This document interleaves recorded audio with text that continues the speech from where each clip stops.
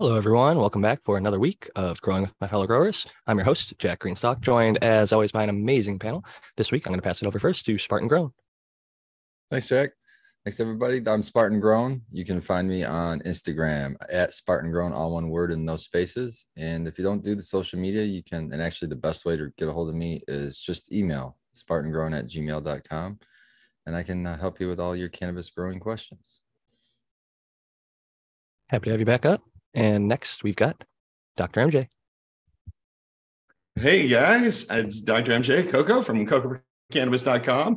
I was told that we were going to be showing off grows today, so I got my Dr. Coco grow cam going here too. Yeah, so I'm excited for a fun little show and tell episode. I was just copying and pasting the link over into the chat, and I read a little message so people know. I'm like, was I talking to myself? But I write link to join Zoom live just so people are aware, because even though they're watching it on YouTube, I think sometimes people don't realize that it's live and don't realize that their cameras and stuff, if it's pointing towards their face, it's going to be streamed live, and we're not editing this. It's going out there. So just as a fair warning to anybody who hasn't already been on, we do use Zoom, and it is live streamed to YouTube that you're currently probably watching it. So with that said, I'm going to share the link and pass it next to Matthew Gates. Yeah, hey everyone. I think that some of our best videos are sort of the chat Q&A and garden walkthroughs. So I'm looking forward to seeing some cool things. It's always a wild card. And yeah, if you're interested in more IPM help, you can find me a number of places. Zenthal YouTube channel, the account I use here, and also on Instagram and Twitter at SyncAngel. So I just actually dropped my Q&A from my live stream from January 15th, so you can check that out. We talked about a lot of cool stuff in that one. I actually just watched it and answered lots of good questions and put out lots of great IPM information there for the people. So cheers to you in that. And last and certainly not least of the panelists who's with us currently, we've got the American one. Hello, Jack panel and everyone in chat. I am the American one. It's good to see everybody tonight. The American one _with _Keens on the IG. If you guys want to get in touch with me, have any questions or want any beans, yeah, so I'm glad to be here, and I'm looking forward to checking out some plants tonight. Very good.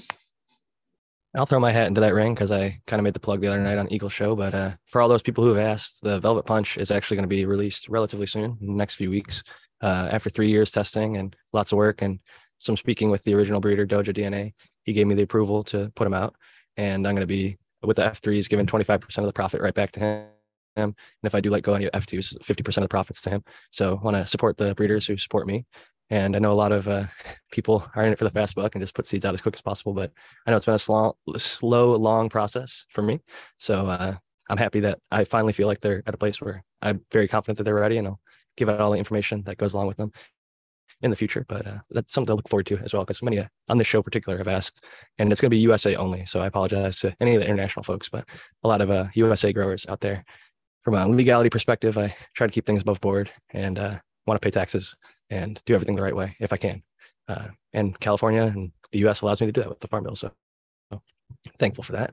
But I saw Seed Person 1 in the chat. I don't know if he's able to show his garden live just yet, but I know last week they were offering to come on and maybe give an update on the upside down clone, which I've been following very closely on Instagram, where they took a clone and put it in the soil completely upside down, rooted it, and now it is beginning to start growing new growth. So that'd be a fun update to get. And anybody else who's out there listening, even if you don't want to show off the garden, if you just want to come in, ask some questions, hang out, you can even just start dropping questions in the chat, because we might do some chat Q&A as well if we don't get any extra people showing up.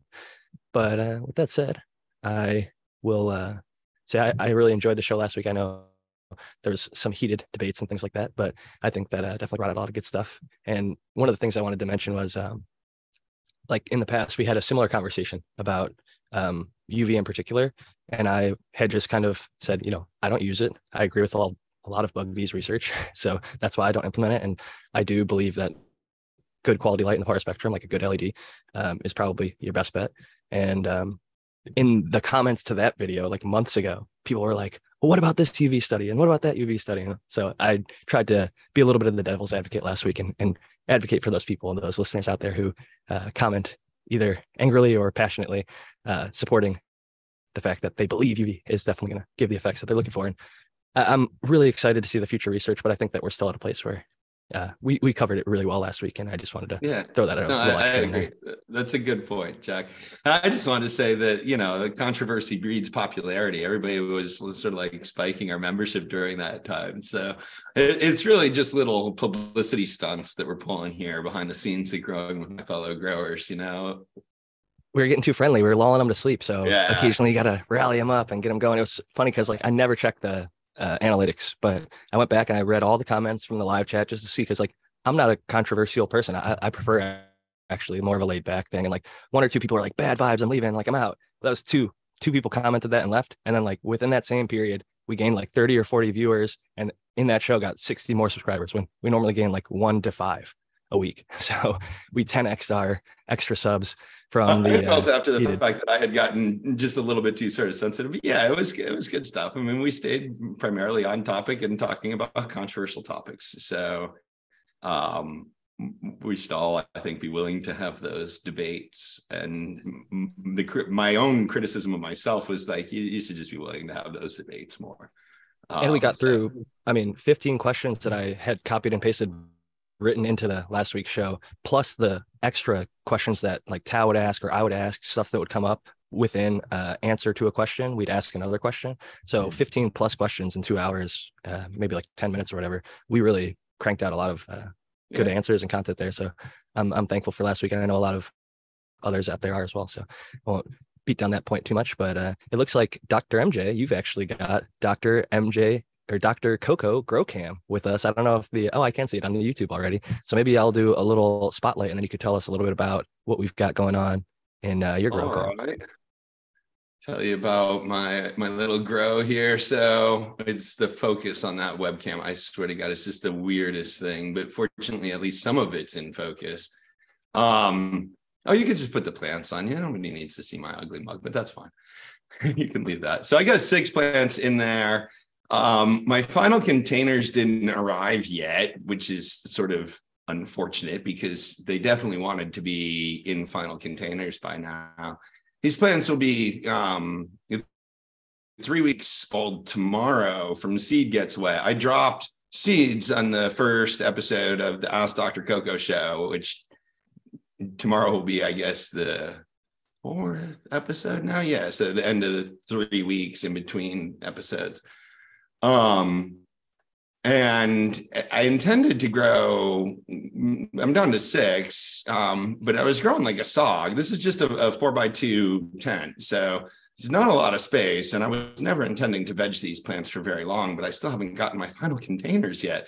So I potted them up into half gallons. I had 4 basically half-gallon air pots and some half-gallon fabric pots. And then one of them was still small enough that it's still in its seedling bag. And then I put them on the automatic watering system. So I just got one PE half-inch line come in and run across the tent. And then I got little, we call them little like woodpecker things that go into that line. And you can see the white lines attached to that. Right now, the barbed fitting, the barbed connectors. That's what they're called, little barbed connectors. Oh, okay. And you punch those into the PE tube, and then you connect the little 1/4-inch lines to them and put a little dripper at the end of each line. So right now I just have 1 dripper per plant because they're just in little half-gallon pots. When I pot up, the final container is only going to be 1-gallon pots, and I'm going to pot up and put at least 1 more dripper in each pot at that point. So I'll have 2 drippers per pot. And they're sitting up on my self-draining saucers, and then the whole tent is up on a shelf. So I got buckets underneath the tent that the saucers just have drain lines that go right into that bucket underneath the tent. I had to cut holes in the floor of my tent for that. And the other line comes in, the feed line comes into the floor on the other side. So that's my little grow. Plants are doing pretty well, but I'm probably going to do a live topping tomorrow on the Ask Dr. Coco show tomorrow. I was going back and forth as to whether or not I'd top them. So the current plan is top them tomorrow and complete the flip by Wednesday, and then pot up next weekend, probably after sort of they recover from the flip. So I'll pot up kind of during the bolt or at the beginning of the bolt. Good stuff. And in terms of the cutting the hole in the bottom of the tent, did you like go through, because when I've done that in the past, I like to like maybe seal it back up with like a duct tape or something if I run a line through there. But being on the bottom of the tent, and I think you're saying more for like drainage and water removal and stuff like that, it doesn't seem like it might be as pertinent. But I know at the same time, sometimes the negative pressure or positive pressure and things like that can become a little bit off as soon as we start cutting holes and stuff like that. So I'm curious, did you do any sort of extra editing to the tent, or maybe repairing after you punched the hole through there? No. So it sits on a plywood bench, right? So the first thing I did was drill holes up through the plywood bench where I wanted down through the plywood bench, kind of moved the tent off and drilled my holes where I wanted the holes to go. And then I put the tent back on top of the bench, sort of perfectly centered. And I felt like inside the tent where those holes were, and just cut X's over those holes so I could push the lines down through there. Light comes in because the tubes were clear. And so when the tubes get down low enough below the tent, they could get some light from the room. And basically I noticed this because the light was on in the tent and it was dark in the room, and you could see the little tubes kind of glowing underneath there, right? So I can walk over and show you, but I got another piece of, it's like thin slate or whatever, this like aluminum foil looking insulation product that I put over on the inside and clamped down on both sides of it to like the tent bar itself. And all the little drain lines run underneath that, and they're all kind of clamped in. And that seemed to block out the light effectively on that side. On the other side where the fresh water comes in, that's the black PE tubing. And it's pretty tight to the plywood hole that's cut through the bench, basically. So I'm not, and then it goes up through the Mylar. Maybe I should sort of double check and make sure that that's well sealed up on that side, before the flip is complete. But that side seemed less problematic than the drain line side. But yeah, what I'll probably do there is get a black fabric pot and kind of tape it to the underside outside the tent, so it just soaks up all the light and doesn't let any light kind of get up in there. That makes sense. It's a good plan. And I think even from an IPM perspective, Matthew would say that giving a little bit extra seal might prevent some stuff from ingress or egress, whatever is the case. It's tough in a ventilated space anyways, because the air's got to come in somewhere and the bugs are going to try to come in with it. And that's one of the problems that I've had with these little 2x4 tents is they don't have a good air inflow duct on the bottom. So you got to cut your own in there too. And if you want to be able to filter the inflow air, you pretty much have to do that. I'll shout out VivoSun because my 3x1.5 inch tent has like a air intake at the bottom for like a fan, but then on all three sides that are non-walls, it has like a little square, a rectangle cut out that has like a mesh, a little and screen. then a Mylar, and you can kind of pop it out and then use the Velcro a little bit to kind of create a little bit better airflow in. Right, but that's just like where the bugs can get in through there too, right? It's not a real filter. That's what I'm saying. Like to put a real filter on the inflow, you need to use ducting through a duct port. Like the only options that my little 2x4 tent that you're looking at there, and you can see them, those little squares that you're talking about, both on the end wall and on the back wall of that tent, like you could peel off those little sort of like Mylar squares and let it like air just flow in and light flow out. And like, that's not a practical thing for a photosensitive crop to just open up a door like that. Yeah. Mine's in a closet, so it's backed up to like a wall. And I used to just do it so that, because I had so much negative pressure, I had my exhaust fan was a little bit too powerful. It would suck the walls in pretty significantly. So I was trying to ease the process, but what really ended up benefiting me was I added not like a huge fan. I think it's a 4-inch like booster fan on the intake. I have a Yeah. nice exhaust fan that's, drawing a lot of air out and monitoring things, but adding that booster fan, That's wonders. I'm sure pests can get through it, but I feel like they might get chopped up on the way in. So But you can that's filter the it. only, that'd be a better So way. you can put a better filter on that and then power through the filter with your duct booster fan. When I set up my 4x4 properly, I've got two intake fans that are both low power, like 50 CFM or something like that.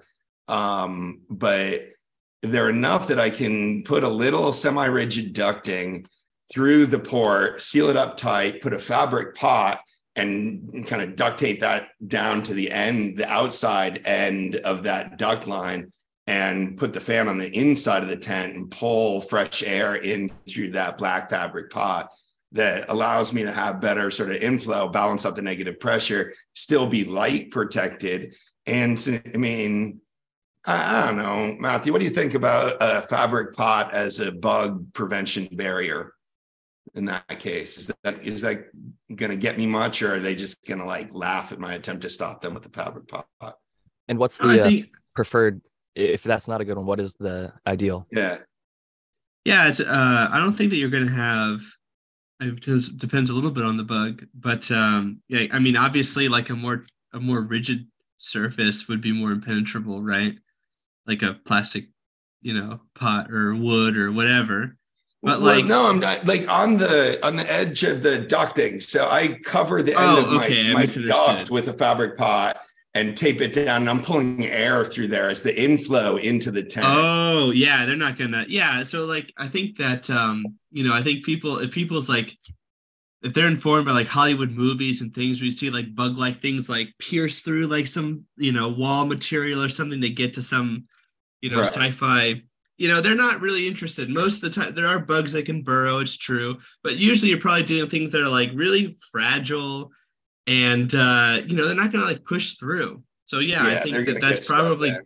Yeah, I think that's That's like been my something thought, at least. Good. you'd have to have like a big gauge, like you'd have to have netting that's just really not worth anything. You know what I mean? For it to be problem, or like not great. I hate to say it, almost Yeah. like the tent little square that we were talking about. That netting is so loose that it's like it's Yeah. not any sort of That's insect net. useless. Yeah. Yeah. I mean, that's gonna keep house flies out, maybe, but like, And I it's not guess- gonna keep Yeah. dragonflies out of your grow, I guess. But yeah, It's not quite a chain link fence, but I mean, it might as well be to most of the Yeah. times. That's a good metaphor for it. Exactly. Yeah. So like fabric, that's way too whatever the term is, like pleated, whatever. Yeah. It's Porous. it's not getting through. Porous, exactly. Yeah, it's way too non-porous. I've always Not thought porous the enough. fabric pots, and I have little 2-gallon black fabric pots like for this purpose. I bought them for like HVAC reasons, not to grow plants in, because they just are like the perfect things to cover up those duct lines. They let enough air flow through. They block all the light if you get the black ones. So like, it kind of covers a lot of bases with that. So if you're out there in the cheap home grow universe thinking about how do I create better air inflow into the bottom of my tent, that's it. Get like a little 6-inch duct and a little black fabric pot that'll fit over the edge of that, and just put that in your duct ports down at the bottom there. And as And we if you saw, add a fan onto that, more power to you. as we saw with Dog Doctor Black, it literally absorbs light. So if there is light hitting it, we saw like he tested the side of his room with a light meter next to that black, whatever Aptus nutrients, Yep. banner. And then he went to the Mylar side, and it was like, just like I said, it was like 200 or something ppfd different. It was a pretty significant drop. And so it's a reminder, black as a color, I know it's like a physics thing or whatever, the way that the light is absorbed versus like white reflects, or the Mylar reflects. So we can use that to our advantage in something like blocking off your, air intake. So I really like it just because a lot of the gardens will have most of those things already in the garden. You can use it as an immediate solution. I love it. Right. You have this stuff laying around. Yeah, I'm not telling you get something for like pool cleaning supplies or something. You're like, oh, where do I even go to get that? Oh, this is stuff that we use every day anyways. yeah, a bunch of us maybe even recycled or wanted to recycle fabric pots and then decided, oh, I'm just going to buy a new one each run or whatever, or this one is worn out, so they could wash it and then, throw it over. I think a bleach soak could be always a good thing just to sterilize, but and then maybe like Epsom salt or I've some gotten in sort more of. trouble for telling people this, but I wash my fabric pots in the dishwasher, not in like the washing machine where you would think you would put your clothes or whatever, but in the dishwasher. Gets super hot in the dishwasher and sterilizes things. And yeah, it just does really well. But like people always say like, oh, my wife would kill me or my husband would kill me. I guess I don't know. But like they don't think that it's Actually, that's appropriate to be smart. putting. It's I smart think because the most dishwasher is a dishwashers great have- place to wash your fabric pots. Yeah, because most dishwashers are made to handle like food scraps and stuff like that. And if you're using your, like, I hate to say this on air, but if you're gonna wash them in a wash machine, wash them in somebody else's, like the laundromat, because you're gonna tear your machine up, man. It's not Yeah, made that's a good point. to move that kind of material. Yeah. Even like little Yeah. bits of perlite and stuff. And the will mess up a- dishwasher kind of is exactly. I mean, Exactly. Yeah.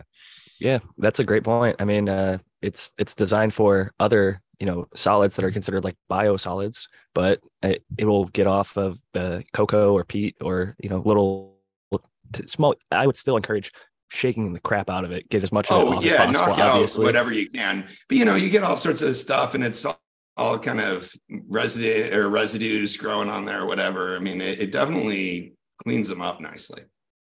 That's a great point. And honestly, if I had a dishwasher, I would. I'm in a unit that we're hand washers still over here. at the Right, Green you are the Stalks. dishwasher, right, Jack? I am. Yeah. A little I elbow want to take a grease. second, Jack, if I can, to selfishly use some airtime because I had kind of a wah wah wah moment in my flower room. I've got some testers going in my flower room. What I did was I doubled up my pots, so I put 2 in each pot, and I had 2 Snow Devil, which is the snow cane vortex cross, in one of my pots, and I was cleaning up a little bit because it has monster leaves, just monster leaves, and I was having some airflow issues, so I was removing some of those leaves, and lo and behold, on this probably between day 14 16, somewhere in that range, already had nice little button buds on it, little about that big buds on it. Here's like 4 or 5 ball sacks right at a node. So like a true Hermie, like not like a nanner, no, true Hermie. So kicked Purely myself flower, after this purely because, yeah, both I sexes. mean, I instantly out of instinct just snip, that whole plant came out and it got the hell out of there. Obviously I'm worried about pollen. And then I was talking to Anything Grows after about it, and I'm kicking myself now. And she was like, well, did you get a picture of it? I haven't seen that before. I'm like, oh my, why did I not? So I know that I have some testers out there, some Snow Devil out there. So anybody listening that has Snow Devil, I want you to know to keep a really close eye on those, because I did find a hermaphrodite, and that probably won't go for sale. But what I do plan on doing is I don't want to give up on that project. What I'm going to do is continue to hunt it, find the females that are not hermaphrodites, hunt some males that are not hermaphrodites, breed it down to F2, test it, breed it down to F3. Maybe if I can get to, maybe I can breed that out. It's not a thing to give up on. It's just a challenge. It's funny because even if like you would have taken that pollen and even if it did pollinate something and then you take those seeds, I always quote the Sheffo MJ and Dr. MJ's group where like 7 out of 8 or 8 out of 9 people that grew the dark ghost train haze all got herms. So, I mean, it's definitely in that genetic line. But then Sheffo MJ, his stuff actually got seeded because of the herm, and he grew out a bunch of them, like 6 or 7, maybe 10. He's like 0 herms out of any of those, like S1 and herm cross stuff. So it's so weird. And I agree with you. It might be, especially if it's fire, worth hunting through and worth trying to select away from if possible. And even if not, you can just give people the warning and figure out what makes it herm. Like, is it too small of a pot? Is it too hot? Is it over or underwatered? Too much? It could be just too there's little 2 in the same pot. You know what I mean? That's stressful for the plants a little bit to have 2 in the same spot where their roots are vying for the same nutrients. Because its sister, which is right in it next to it, is and showing zero signs of that, looking great. So they talked about it amongst themselves, and they decided that the other one was going to go hermaphrodite. yeah, exactly. It's like, man, you're sexy. We got to get together somehow. Yeah, like, figure this hey, out. baby. Oh, we're both girls. Hey, I'm not kidding you, man. I'm not kidding you. Between Dude, all my of the sangria got plants, eaten. the snow devil was my favorite plant structure. Like I was watching them and the structure, just this because what I wanted with the plant was the vortex honestly doesn't have a pleasing structure. So these crosses, a lot of them were trying to bring structure to that plant to make it less it grows like a vining tomato, kind of how they want to just spread out and get wide and not really get up. You know what I mean? Mhm. And so I'm hitting it with the more modern strains that are more vigorously straight up, and I'm trying to bring some vigor to it. So that was what I was seeing the best results with that Snow King cross. But here we go. Now we're 50-50 with hermaphrodite in that one pot. That's why you I don't test. know. If you're patient, you can breed that out, I imagine. You may need to cross it out. You may not just be able to select it out, right? Like, Or tell cross people, it to something more stable and until you get all the traits that you wanted from the original, but sort of the non-hermaphrodism properties of the new cross. Yeah, I could use out. my F2 process, my F2 project with the Project V, the Vortex F2 project, which is one of the parents of that cross. I can hunt those F2s for something I really like, to those traits on the Vortex side, and then work that back into it. it's like an As long incross. as I've seen stable on that side. Yeah, that's a good idea. I mean, I think you can definitely get through this, but this one path might be a dead end. Yeah, to back up and Exactly. go, like, Yeah. a different way. Well, Yep. and like you could also maybe run them again and see if not running it in a pot with another plant, if it doesn't herm, and then like warn people if you do want to put them out and say, hey, if you run it in a too small of a root zone or a shared root zone setting, this particular strain in my testing showed that it was more likely, at least 50% of like my 2-plant survey in that case. I think if it's full-blown something in that situation, is like I'd have to find some really good fire on the female side, and if I did, I would use that as a breeding project. But like if people were interested in the seed, they could reach out to me and we could figure something out. But I still wouldn't actively put something out on the market that I know has a chance to hermaphrodite. I just can't do that. And it sounds like this was, like you were saying, a true herm. It wasn't. Yeah, it wasn't. It wasn't curious. It was exactly. It was like serious, slap you in the face. I am right here. Like no doubt about it. I kind of think about those terms like they're more kind of destined towards that, almost regardless of what you've done to them. But I agree with Jack. Growing 2 pots in a plant, in one pot rather, 2 plants in one pot, can be something that I'd be interesting to see if it's still hermed other than that. But I kind of suspect that it would, because like it went for it. Yeah, I mean, it was. I'll say I always do 2 plants in my earth box. That's my SOP for like, that's how I like to flower. And I've seen very few herms, but it does occasionally happen. And the one, how big is the earth box? Earth box is, I think they say like it's bigger than 2 cubic feet. It's 2 cubic feet. I'm growing about 1.5 cubic feet, so it's a little bit. Okay, smaller. That could be it there. And then on top of that, I was just gonna say, when I tried 3 plants, I put sangria from Subcool in the middle, which I was really stoked for, and like made sure it had room. Planted the other ones like on the outside, but in flower, the 2, I think this was actually velvet punches, maybe the F2s, and because I was trying to make a velvet punch cross to sangria. Anyway, the sangria got eaten alive. It literally, like, the other velvet punches grew straight over top of it, and within the root zone, I know the velvet punch roots were just growing like crazy, and the sangria roots were probably not growing at all, because it stayed maybe a few inches taller than the veg height, where the velvet punches were just raging. They were like, truly, experiencing the stretch like a healthy cannabis plant should. And that genetic in particular has a fair amount of vigor and stretch in early flower. So I saw a plant and I didn't kill it off. It literally died. And that's my only plant I've ever had die in all my years of growing. From like, was it not getting any light anymore after a while, Jack? Did it just get like buried by the others? It got shaded, and then it literally died because it was not receiving the lights. Like, you think, or at least I would hope that like some stuff was getting down there, but like no, like it really is it was blocked and just dominated by the other plants. So that's why I do 2 now. Yeah, that was the one time I introduced intercanopy lighting into one of my grows. Was I had one plant that just got buried by this other plant that was like so much more vigorous than it. And the poor little plant was just like suffocated. I mean, completely covered by this other plant. I didn't want to like trim back this big, beautiful, vigorous plant. So I like took this little, just a little reflector light with 2 little CFL bulbs plugged into it. I think I like positioned it mid canopy to like shine down on this poor little sad run. That's a good idea. I might do. I've got that situation in my testers too, because I have a Project V that is completely grown over a Cobra milk, like completely said, no, I am the main queen around here. You're just my subject. And it's like completely leaning over top of it and just, And I let that happen. I mean, I let the vigorous plants go. Your vigorous plant, you go for it, man. I mean, you want to take up that, you want to just be a bully to the other the other plants that you're sharing the tent with.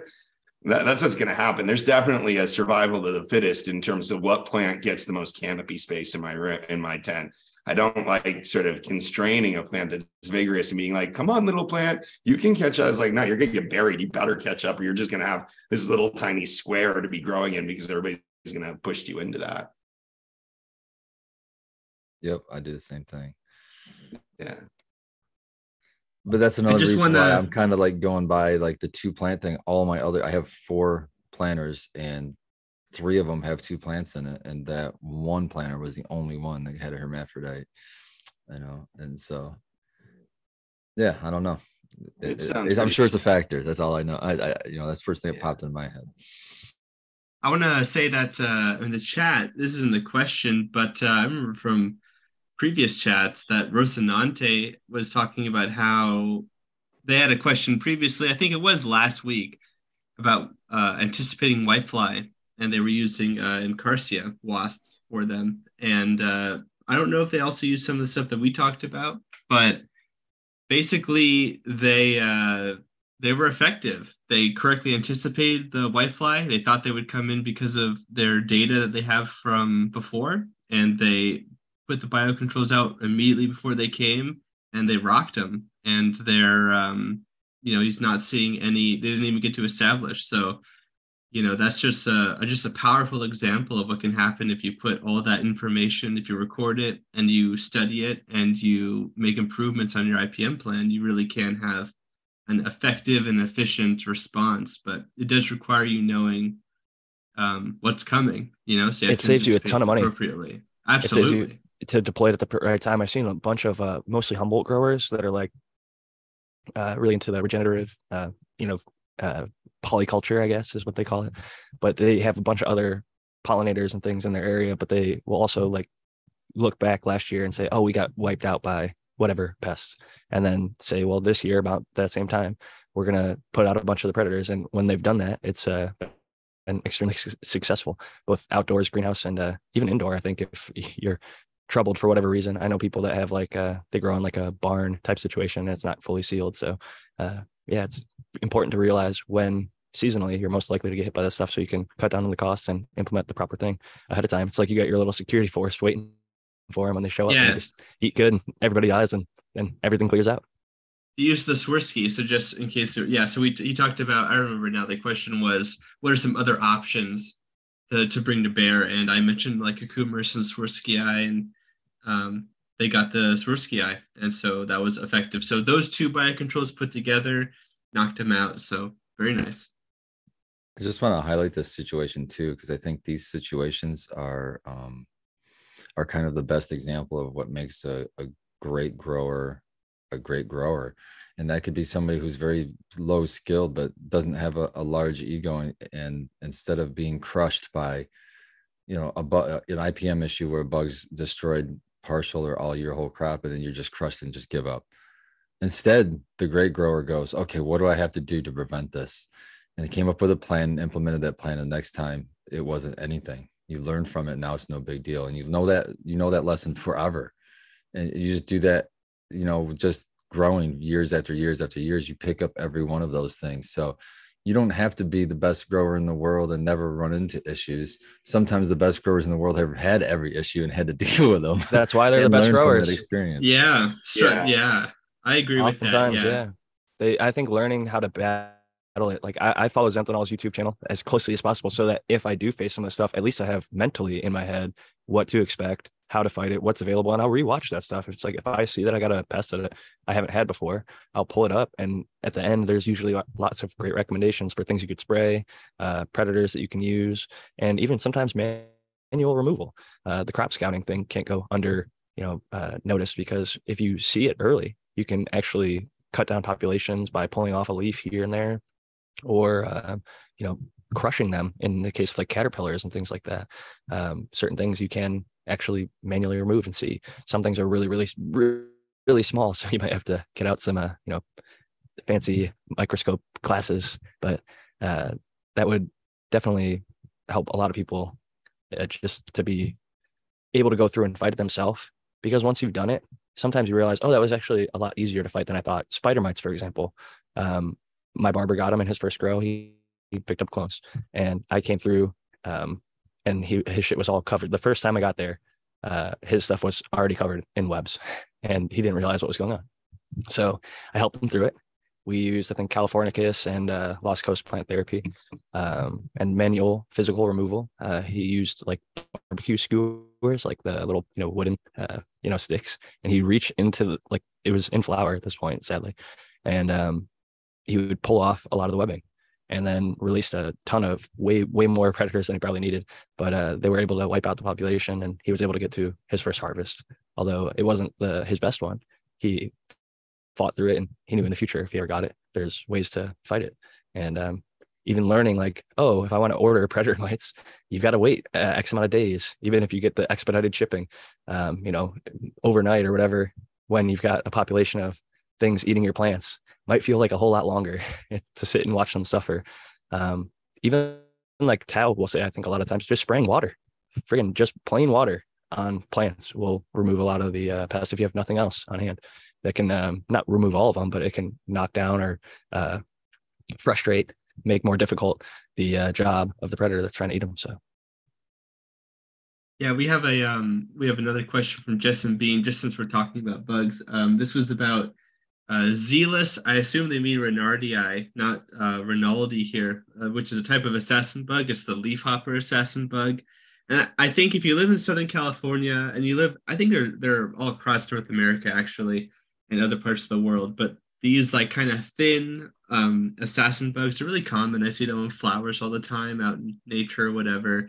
But they're asking more information about them. And as far as I know, I don't think they're commercially available, but you can see them in a lot of places. So if you're growing outdoors, although they have the name leafhopper assassin bug, they go after like aphids and other small insects like that. So it can be kind of fun to see them around. Again, like I wouldn't, if you see like one or two, I wouldn't count on them to like destroy your aphid population. You know what I'm saying? Like I would try to affect that change by your own hand rather than being passive. But it's kind of if you see them, don't kill them. Don't think that they're a bad bug. Like just seeing that discernment is important. But also, I would say that's what's interesting about them is that they have like a sticky adhesive on their body, on their legs. And so kind of like a praying mantis, but instead of having like spines, they have this like glue. And so that's what they use to like capture some things. And don't be afraid or not afraid, but don't be dismayed if you see them like take down like a honeybee or something. They got to eat. And, honeybees, I know it sounds cruel, but honeybees typically outlive their wings. Their wing beats, their wings actually give out before their life does, and they can't return to the colony anyways. So the circle of life. Don't be afraid, sometimes they got to eat, and that will just be beneficial to your own garden and also the local ecosystems. Don't kill them. Well, and honeybees are like, you kind of put it to me, it's like being worried about the cattle population. Yeah, exactly. Yeah, if they're not your there's a bunch of people who keep bees. There's some issues affecting wild bee populations, but the populations of honeybees are directly related to how many people are cultivating honeybees and farming honeybees. That's a market. My former barber is now no longer a barber. He's a full-time apiarist, I think is the technical term, but he's a beekeeper, and he makes some of the fucking best honey ever. I love local honey, but and I see why he does it. And it's crazy to see 5 gallon buckets full of honey. Beekeepers make their money? Pollination. But pollination, yeah, they're Letting their bees leased out, to orchards and other crops that need the pollinators. So you move your bees around, and there's bees sort of being trucked and transported around. And a lot of orchard crops, it's part of their crop insurance. Like they have to contract with so many colonies of bees per acre or whatever, and so there's that sort of whole market. A huge part of my buddy's business. He has literally a flatbed truck essentially of a bunch of like mobile hives that are strapped down, and he brings them out to different orchards and does just that. And I think it's a beautiful thing. Honestly, it's an amazing process. And then you got to keep the honey. The honey is sort of a byproduct. You know what I mean? Yeah. The other interesting thing about the whole sort of honeybee market out there, I don't know if anybody actually asked me about this, which is when they're not being leased out and you're just sort of like, keeping your bees alive, you hope that, there's free food around for your bees to be going and collecting. And that there's a whole bunch of externality economics associated with that. Like, should the bee farmers have to pay other farmers for like growing the nectar that their bees depend on the rest of the time, or all those kinds of questions, or should that be sort of something that we think about? But yeah, anyways, I'll stop. I feel like it's similar. I feel like it's very similar to like foraging culture. Like in some places, foraging in some places is allowed, in other places, especially protected places. I live in California. There's a lot of those. Not so much. And I had a friend who honeymooned in sort of Northern Europe and sort of the Scandinavian areas. And I want to say it was Finland, where I think it's it's totally okay legally to just even if it's on people's property to some degree. I don't remember the law totally. This is not legal advice, but I guess it's a lot more lax is what I'm trying to get at. There's a lot more land where people, it's okay. You can go pick mushrooms or whatever. Commons. That's what commons are. Yeah, land that everybody sort of has access to go and use. There are some really, we classify them in economics as common pool resources, and there are some things that are common pool resources in the United States, but not a lot. Like you can go rock hounding on federal land, for example. It's a common pool resource. They can kind of go and do it on BLM land. You can just go and pick up rocks. Yeah, and I'll just say one last thing, because I always mention it with honeybees, is that not only paying the farmers, or should there be any sort of compensatory deal, but also that's why I brought up the foraging. They have an influence. They're super generalists, and they can also vector parasites to other flies and bees and solitary bees and native bees that are not protected. They can vector those viruses and other pathogens and other weird stuff like that. So it's a question about that too, I think. It's hard to track, obviously, so I'm not trying to vilify anybody. I'm not saying that all apiarists are terrible people, but, it's an influence and it's something I keep my eye on. So anywho. Yeah, I love beekeepers. I think it's a great thing to do. I think of all the animals that you could sort of ranch, I guess, it feels to me more mini livestock. Yeah. But yeah, it seems better. There was this other really interesting article that I came across this week, Matthew, that I wanted to ask you about, where it was talking about the rise of insectaries and farming insects specifically. And as soon as they started talking about that, I thought of you. But they were primarily thinking about chapulines and food insects, right? Things that we're going to be eating and using them as a protein source. But sort of the angle on this article was, are these insects sentient? And are there any ethical considerations that we need to be aware of in sort of farming insects? I must admit that this was an angle I had never thought about before with regards to insectaries in particular. So I'm I want to ask Matthew what he thinks about the ethics of raising insects. Are insects sentient? Is this something that we would have to worry about? But this was in the news this week. Yeah, my hot take on the philosophy of mind of arthropods and insects in particular is that I'm probably not equipped to have a good opinion, but I think that it's funny because people will make the same comments with like mammals, for example, and there's sort of a bias that we have that they're more complex, or at least their brains are bigger, right? But I saw research recently from a researcher who was tracking what they thought could be REM sleep and jumping spiders. So I mean, yeah, exactly. Well, and it's not to say that we shouldn't eat crickets or raise, Swarovski or whatever. I mean, the question here, I think, is like, should we? I don't think they feel pain like we do. Into mind or something. Yeah. If we're raising pigs, like, we don't want to torture them, and that's not cool to just be like torturing pigs. We're still going to eat them and find them delicious, and we're still going to raise them for food, but we're going to try to do it in a way that minimizes the torture. I just hadn't thought about that in regards to crickets or mites or other things. It's they can. I think about it with fish on like the aquaponics scale. When I see all those fish in that little pond, yeah, they're become meat. Yeah, they produce nutrients for our cannabis or other crops. But I personally don't do aquaponics because I just feel a little weird about it. I used to keep fish in a fish tank, and I don't know. My roommate had a really cool one in college, and I find the fish tank culture fascinating. It's very expensive though. There's lighting. The people that fish tank people, if you want to talk about lighting, some of those people are like as dialed in as growers. Yeah, they do like that's true. Lightning storms and crazy stuff. It's like coral people. Yeah, they are definitely. I think they call themselves reefers. Funny enough. That's what their like little communities are called on YouTube. I'm not even joking. Coral reefers. I would just say, I'm just going for that other topic about sentient stuff. The convenient answer, of course, would be, I don't really think they feel the pain that other animals do, and all that stuff. Doesn't mean that we shouldn't consider those kinds of things, but to be honest, their brain. I mean, bumblebees can learn, even spider mites can learn behaviorally.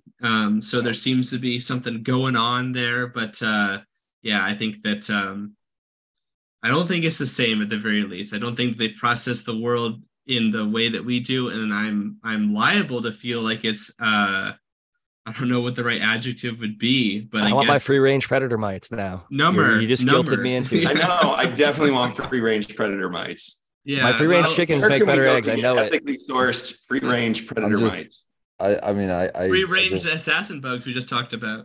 when we get on these topics, I just push ahead in my brain, and I'm just like, you understand like how far do you go with it, because you're killing millions of things every step you take. Exactly. I mean, so every isopod, every snail. Although I also think about what will look like to future generations when I read things from the past, like during the early women's movements, when people said, "Oh, what's next? Next, you're going to be talking about animals having rights," and just sort of like these outrageous things like women having rights. This is absurd, and then we kind of think animals, like, obviously women have rights. We kind of, most people think that animals have some rights too, and in that context, like, is like future generations going to be looking back on us, and these absolute savages were just like using these mites without any concern for their welfare. Or ladybugs, that's even better example. Taking them out of their habitat and putting them in the frozen north. Yeah, exactly. All of the thousands of rights. Yeah, I mean, they have the right to be delicious. Plants are not considered sentient, right? And so, but I guess insects are still in sort of a gray area where there's like debate. The beauty is that in nature they all kill each other pretty savagely. So as guilty as we might feel, they all kill the shit out of each other left and right, all day, no question. Every day. Center. That's how they survive. And I think about it this way: maybe you don't need to respect the rights of your insects, but if you're sitting around pulling legs off of beetles for fun, there's probably something wrong with you, anyways. That's what I've read. That's what I read. Like one of the telltale signs is like animal cruelty, right? Like, I'm more worried about you than predictor of like serial killers. Yeah, I think I remember reading that like Ivan the Terrible like would like he would get like cows up on a hill. And this is apocryphal, maybe, I don't know, but like he would lay into them with like bow fire and just like put arrows into them, just for funsies. I don't not like hunting them, not like let's get the kill and let's like practice hunting, but like just to put No, anguish just into another to animal. suffer Yeah. and twist and Yeah. no, it's wrong. Yeah, I don't think when you it makes see the someone meat doing better. that, generally, I think it's No. honestly this is a good reminder for people. Like maybe report that to family members or a teacher or somebody who's around, Yeah. because some of those people, I hate to say it, do end up going on to do a lot of very terrible things, and we as And society they like to need help. stand Yeah, aside and do yeah. nothing and They do may nothing. just need some love, a hug. They do need a lot of love, but at the same time, I think if we had better I'm reporting not for hugging things that like person. this, I'm sorry. I'm gonna get some professional. I'm not saying you need to hug that them. person. I'm saying maybe a lot of the times when I hate to bring up this example, but it happens so often, there are school shooters. And then after it happens, a lot of the kids go, oh, you know what? We actually weren't even that surprised. We kind of expected it Oh, from yeah. that guy. And Yeah. that's a problem. People should report shit like that a little bit sooner and try and get them Yeah. help that they need because I it's totally real lives agree. on. And If you have a roommate that enjoys torturing small animals, that's a warning sign. That's a pretty big warning sign. Yeah, that's a big red flag. Big red or flag. playing with like dead animals and things like that. Like Yeah, there's a lot of also red flag. Yeah. So Rocinante asked, have you seen people use sundew carnivorous plants instead of sticky traps? And I have known some people who thought that'd be a novel idea. But I don't think it's a super serious one, particularly because you'd have to have like a lot of sundew or Venus flytrap or pitcher plants. There's a bunch of these, although I think sundew might be the best example of that kind of thing. I just don't feel like they will catch enough. And you probably have to have a great volume of them. And a lot of these carnivorous plants, they develop carnivory because a lot of times it's because they can't get nitrogen or nutrigenous sources very easily because they developed in like a bog or a swamp or a fen or something like that. And this is their way of harvesting that from their environment. And it's really cool. Protocarnivory in plants is a really interesting subject, and how it develops is very fascinating. Obviously, a lot of plants get their nutrients from animals indirectly, but this is a more direct route. And so because of that, their needs are very different from most land plants that people are used to growing. So I just think they wouldn't be a really great investment. Plants' metabolism is just so much slower than an insect or an animal in terms of like the amount that they would need to process too, right? So like yeah, you can overfeed them. It happens. Yeah, exactly. And meanwhile, like the predator mites or whatever will just replicate and keep eating. Plants and also are limited in what they can do, which is good because we don't want them out there sort of burning through things too fast because they're primary producers. Also, you can't get any data from that, so one of the benefits of having a admittedly sterile sticky card instead of like a plant is that you can track it. You can like look at it and see what was killed, and you can regularly replace it so you know what last week was like and what this week is like, and that's very valuable information if you're able to process it and record it, which Rocinante was able to do. So it was their question as well here. So we've got VPD grows coming in, and Rico Rodriguez asked earlier, have been dealing with aphids for almost 2 months. I got ladybugs 6K, and a few weeks later, I had to scroll and now I lost my spot. Another 6K. They definitely took a big problem to a small issue, but didn't eliminate them completely. Yeah, and some people know that lady beetles can be harvested, since we're talking about ethics, sort of unethically, destructively, in forests and land that probably shouldn't be, probably wasteful to do such things.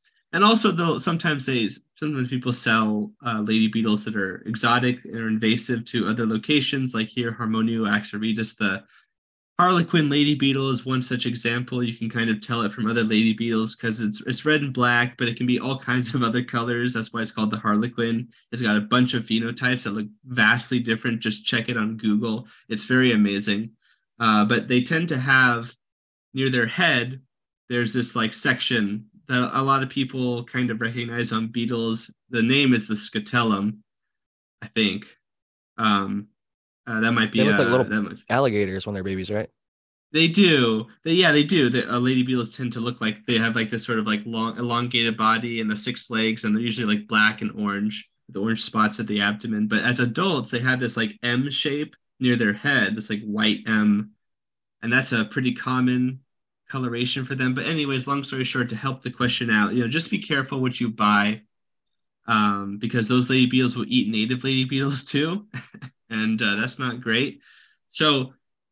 For me, for aphids, I'm actually not a fan of lady beetles using them, for all the reasons I just mentioned, and also because as adults they can fly away, so that can be kind of an issue, and it can be kind of hard because people see they harvest them when they're in diapause, when they're like overwintering, and then they keep them cold. They're sort of artificially extending that like behavioral response, but then when you get them in nature, when the diapause goes away, their behavioral response is to go find a new place to go, right? Is to go to find food, and maybe they'll stay around on your plants if they find it there. But, it's like, it's kind of a ham-fisted deployment. I feel like a better option is something like lacewing larvae. They're super voracious and they don't fly until they're adults, and the adults don't eat aphids. Green lacewings, at least. Brown lacewings do. Good suggestions. I want to welcome in VPD grows some bushes as we're looking at some bushes. And thank you for coming in. Almost an hour into the show, we dropped the link at the very beginning. You're the first one to show your grow. So cheers to you. Hats off to you on that. And what are we looking at? How you doing? Thanks, Jack. Hey, everybody. Hey, panel. Hey, chat. Nice to be here. Good to see you. Hey, Doc. Love you very much. I'm kind of a new grower. So real quickly, I've been like a booth grower, and the reason being, this is my third grow with these seeds in this tent. My first harvest was 4 plants, and it was about 3 ounces. My second harvest was maybe 6 ounces. This will be my third harvest in my 2x4, and think I'm beating the booth. I think I've graduated to bushes, so hopefully I'll get a little more vertical in the future and grow trees, and then maybe VPD will grow some dank after that. But, I was going to ask what the demarcation was. Yeah, we started. Those are good-looking bushes, though. VPD. Thank you. Those are happy bushes for the most part, and I would say, coming from the numbers that you were saying on your first grows, the best thing about growing, or one of the best things I think, is you can continue to see your progress. You get better, you start getting more and better quality, and you get more familiarity with your plants, what makes them happy. And do you have any questions for us generally, or just want to come I'll have some questions in just a moment. I'm getting better at not killing them. I'll show you my veg tent at the moment. I've been the first step to success is don't kill them, in my book. I've been watching too much YouTube today. My veg tent needed watering this morning, so they are now drooping. So these are underwatered plants. And then we can talk about any advice anyone would like to there we go. offer up. Yeah, here's the veg tent. These are now underwatered. They should have been watered first thing today. Now, any advice would be grateful. My plan is that has 3 weeks left. These have been growing up because there's been no room. What size tent is that, V? This is about a 2x3. This is 5 square feet, and the other one's 8 square feet. Yeah. And what's the medium? It's peat based. Those plants are going to be, and they're not flipped yet. They're still vegging. No, they are not. My plan at the moment is I'm going to cut them down to here. So I'll have about 3 weeks for them to grow back up. I'll put them in there, bend them over, give them 2 weeks to grow out, and then flip them. So my lack of space and how vertical they're going. Why are you gonna let them grow more before flipping them? Because I want to keep a veg tent. If I had space. I understand that, but you said you were going to chop them down and then move them and then grow them 2 more weeks and then flip them. To grow into the space to get more vertical. They'll grow into the space during the bolt. You do not need to veg those plants any longer to fill that space. Keep in mind, plants still grow after the flip. Yes. Pretty healthy amount. Yes, a lot. Thank you. But I think these veg. So I think that your So I'm skill sorry. has shown already, like your veg plants, even though they're drooping right now because they happen to be a little underwater, they're underwater because they're huge, healthy Yes. plants and they're drinking a lot. So Yeah. that's a good problem to have. And I would say that your experience up to this point has probably made those your best veg yet. And Mhm. they're probably stronger veg than the plants that are currently in flower. So whenever the ones finish up in flower, I think however you got to maintain these until you get them in there. I agree with Doc that when you flip them, they're going to fill out that 2x4 real quick. They're in a, relatively, you don't if need you just any bent them more out right now, you could fill yeah. up the whole 2x4.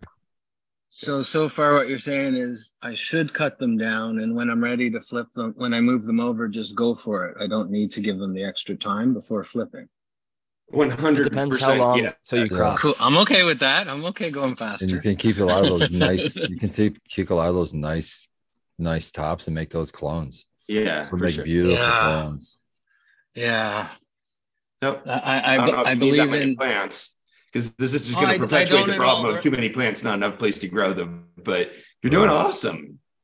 Thank But you. are That's you why they're feeding going in when the you give them garbage. when you do water them? Yeah. Do you give them anything in the water, or is it just water? I'm trying to read them. I have been using some fresh soil or peat, whatever mix, and I've been trying to feed them more. So I just try and wait and see. Well, my only advice was Is going to that be a- like if you were yeah. going to give them any water, I would give them just Yeah. water on this next watering, because when they're really dry, they tend to uptake a lot more of that water. So if Okay. you're mixing in something that's a nutrient, you sometimes Mhm. that's how easy way to burn your plant. So IEC. Yeah. You the know, last time these were fed, they got 2 liters of water on March 17th, and the EC was 1.0. And Okay, so you usually are fertigating. What are you using for nutrients that you're mixing in the water? What brought it up to 1.0? I had 0.3 of CalMag, and that one I used some Raw Grow 0.6 EC, and I put a little humic in. Okay. Raw grow, is that what you said? Yeah, Raw Yeah, it's like Industries, it's like an the grow all-in-one. powder all in one. Okay. Yeah, I would also just use avoid. bottles, I would green avoid the plant. raw. I would avoid the raw, and I'd avoid all those additives and just give them water until Okay. they're like happier looking, and then go back to whatever you were doing. But I wouldn't even feed it the nutrients because they're not really. I mean, they're still plenty green. It's just that when they get too dry, that's when it's really easy to burn them if you have a nutrient in there. That's a good tip. I will take that gratefully. Thank you. And I'll say this, at some point, you might just want to flip both tents and have both of them. I know that you were saying that you want to have a veg tent, but with your space and setup currently, you could actually get a pretty good output if you have a flower tent that's like flowering like your current one, and start flowering in that veg tent as well. I don't think it makes much sense to have a separate veg space unless you have 2 flower spaces that it's supporting. Right. And you're running a perpetual that way. Otherwise, it's just always easy to not have to move the plants, to just have 2 full cycle spaces. Once you have 3 spaces, I understand. I feel like they get used to where they're at. 1 veg tent, that makes sense. When it's just 1 and 1. I almost flipped it. I took a whole bunch of clones and threw them out a couple of weeks ago. I cut them all down to like here. Yeah. After the fact, if I had cut them even lower, then maybe I would have grown them out nicer and flipped here. I don't know. But I'm But at some you're point, learning, I'll I think, probably that you flip don't this need to to veg flower. this long, right? No, exactly. This is way over vegged. It's a good problem to have that Yeah. My- Okay. my tents will be too full rather than how the heck am I going to fill my tent? This is a Yeah. much better problem. Yeah. Cool. Yeah. Thank you. Yeah, Absolutely. this is a seed. Back there, I have the tops from these 2 plants Oh, that I look at actually that. cloned. What And strains then are Probably those? need better Seed. light. Yeah, they're all the same. Well, the light's turned down. I'm trying to slow them down. I have way too much veg. And then I'm going to start a couple autos for the spring auto. Turning down in the light these. past a certain point won't just slow them down. It'll actually make them start stretching and become lanky and not not a good structure on the plant. So if it's way down there and you're under low light, I mean, I don't know. It depends on what you're trying to do. Look at that. Yeah. Yeah, somewhere around there. Awesome. That's been fun. Thank you so much for showing off your garden. Doing a great job keeping the plants. Thanks for helping. Thank you. Absolutely. We're all, we all grow together. And I think that's one of the beauties of the show is everyone started somewhere. Nobody has been growing their entire life. You had to start somewhere. And that first garden is hopefully not as good as your 10th garden. Hopefully you learn and hopefully you keep getting better and implementing new things and trying stuff that works and all that good stuff. So it takes a lot of courage to get on any of these shows, coming and showing your garden off to the world. So I'm happy to show them off and learn and laugh from my boo-boos and errors and have fun with it. And absolutely, my pleasure. So what kind of light do you have in there? How much power are you putting to the light? I want to think about what your harvest is going to estimate. For that room. You were saying you got up to 8 ounces before, right? Or was 6? It was like 6-ish. I've had a 4-ounce plant. This light is 350 watts. And you're running it at 350 watts? It's on full power since about the 14th day of flower. All right. ES300 Electric Sky. Yeah. Sunshine Company. Rest in peace. I think that I'd say at least 10 ounces. I want to sort of like, it's just like when somebody asks you to guess their age and you don't want to be like, guessing 10 years older than they actually are. But I'd say at least 10 ounces. I'd like to hear what the chat says. Jack, can you full screen that for a second too? So we could kind of maybe have a little guess that people think. This is in a 4x210 under 350 watts of electric skylight. Looks like how big are the pots distributed again? colas. These are 7 gallons. And the medium one more time because my internet connection's terrible. It cut out right after I asked it and hear your answer. It's peat with Synganics, some organics and bottles. 7-gallon containers. 7 gallons. My goal is I would love to harvest pounds from this tent. If I do everything right, it's possible. I'm on my way there. You are. You're getting closer. I don't think you're going to hit 16 on this grow, but I think you'll top 10. I'm hoping 10 to 14. I'd be conservative, and I'd say 8.5 to 9 minimum. I'd say probably 8.5 on the low end, 9. You got the don't wanting to say that they're 60 when they're actually 50 problem going on too, Jack, I think. But yeah, you have to keep us informed on this as you go. I agree. You can definitely pull over a pound out of a 2x4. You got to have it pretty well dialed in. It's certainly something that I'm going to try to do with my plants, but I'm growing 6 of them too. But you got good, healthy plants there. We'll be interested to see what they actually produce. Regardless of the amount, the quality is looking pretty damn good. They're frosty. Get up closer on some of those buds. That's some nice resin coating going on. I mean, I'd definitely smoke that bud wherever you're at. If I'm visiting, I'll hit you up. Ontario, come to Canada. I need to get up to Canada someday. And these are my own seeds that I made from male and female plants. What was the lineage? The male was a bag seed, so it would be half, I guess, Fruity Pebbles OG. And these seeds are from 34th Street. You grew a bag seed and got a male? I grew 6 seeds and got some males and females and separated the males and that's pretty rare. Collected the pollen.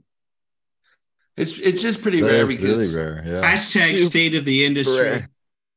Yeah, it suggests that they were pollinated like by 2 a years male, ago. not a herm. And almost all the bag seed that you get is pollinated by a hermaphrodite, which creates feminized seeds, and you don't get any males that way.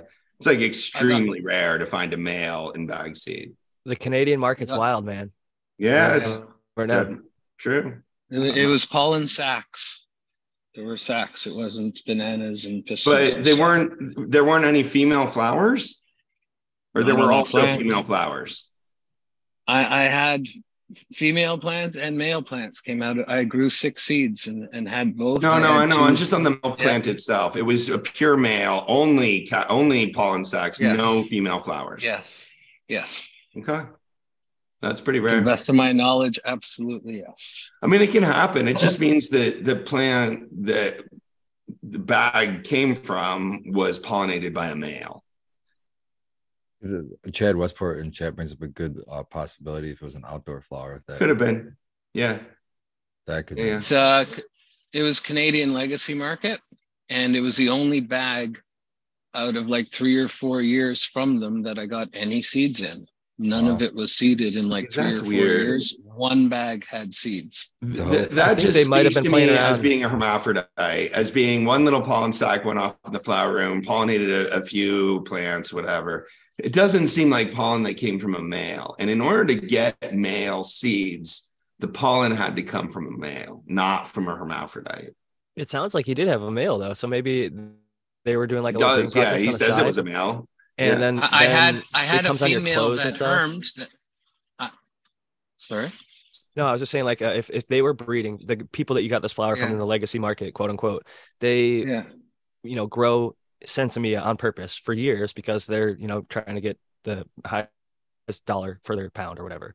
Right. And Right. when they know they don't want pollen to be in there, but maybe they're trying to make a new strain in like a little tent at their house, but then their grow facility or whatever, they're not going to have that male there. But the guy going back and forth has it on his beard or has it on his fucking shirt, and that little bit of pollen flicks there's off. ways it could happen.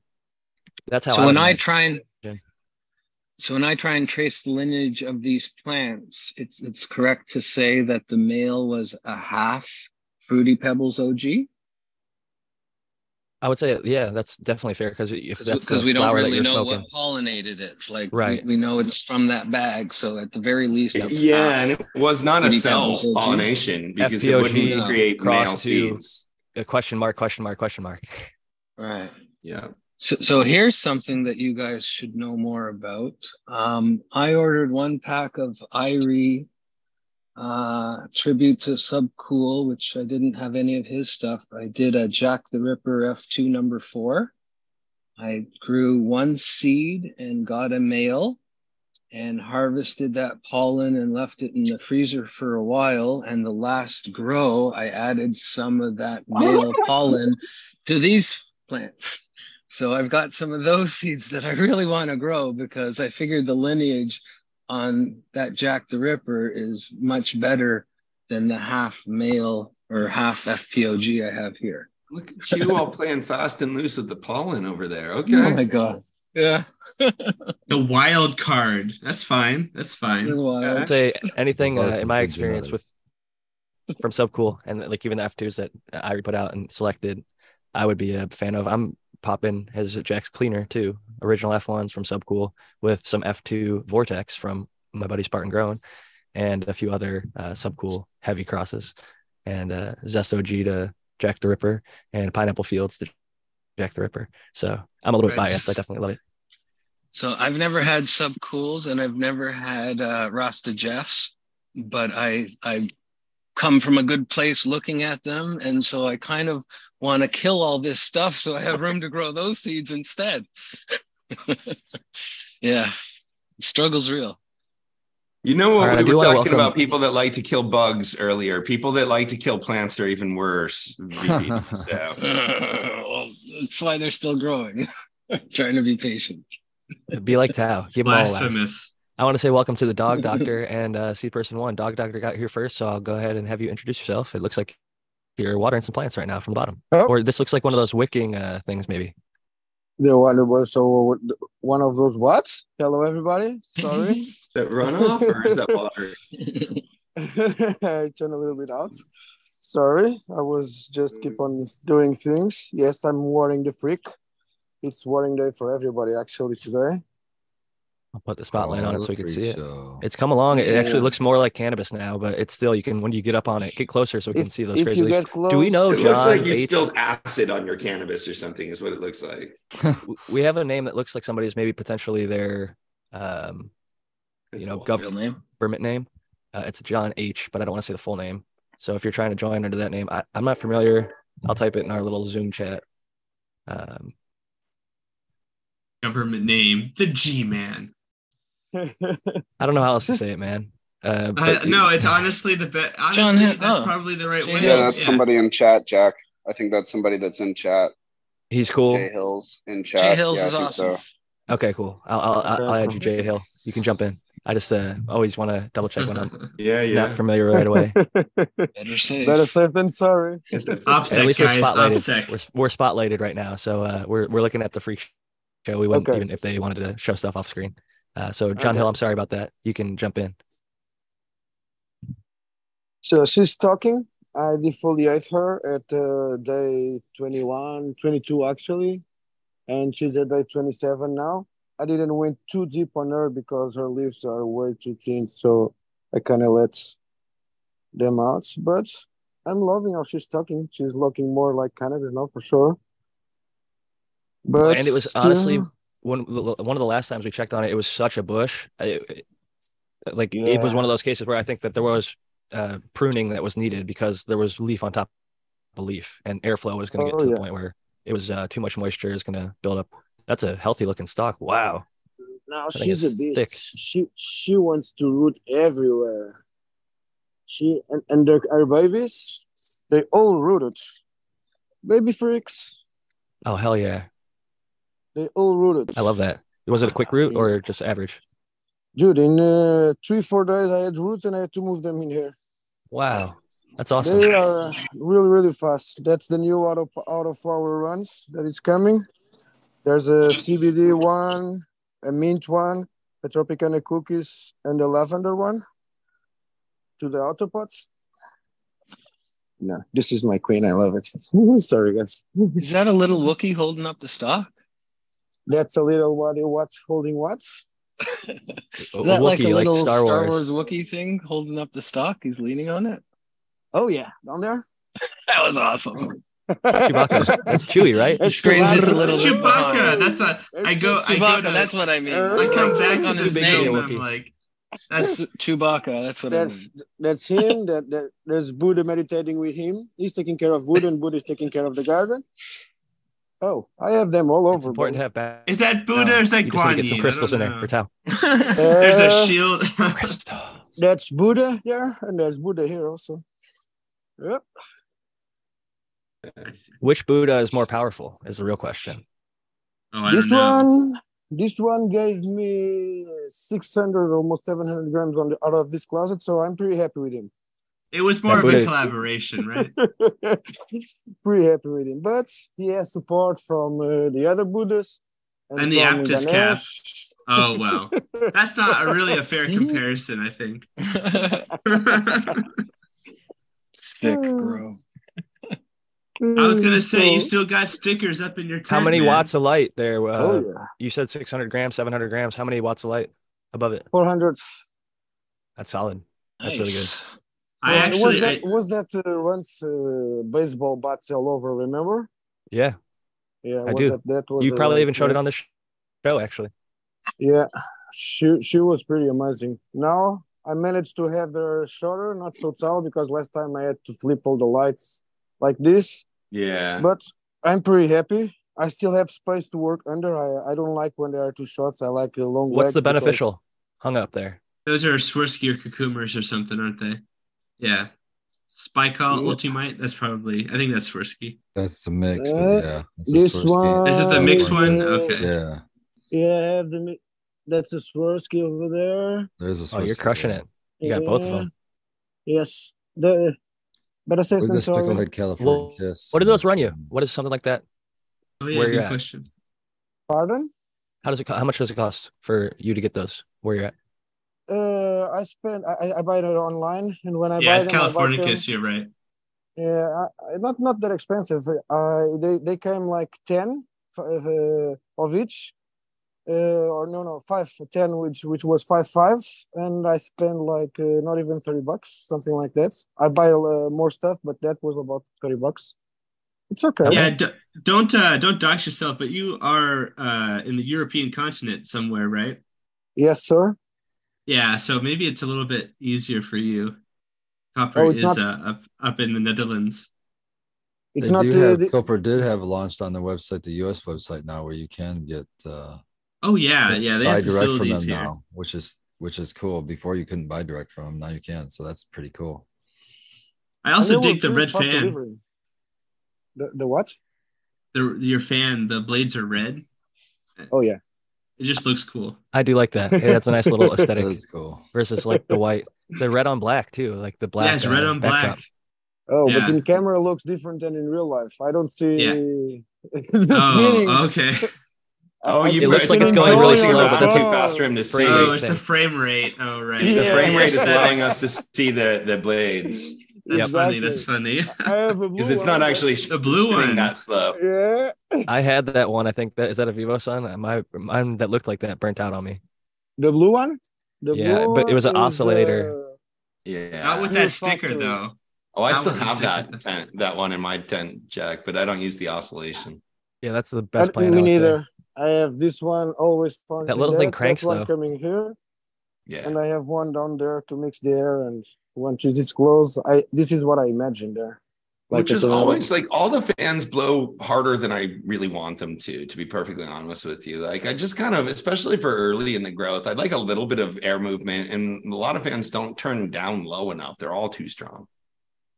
Good point. You end up pointing them at wall, Yeah. whatever, you know what I mean? Yeah, indirect airflow. I feel like To is get much that better. wash. Yeah. Chad Westport asked about how important is the sachet placement?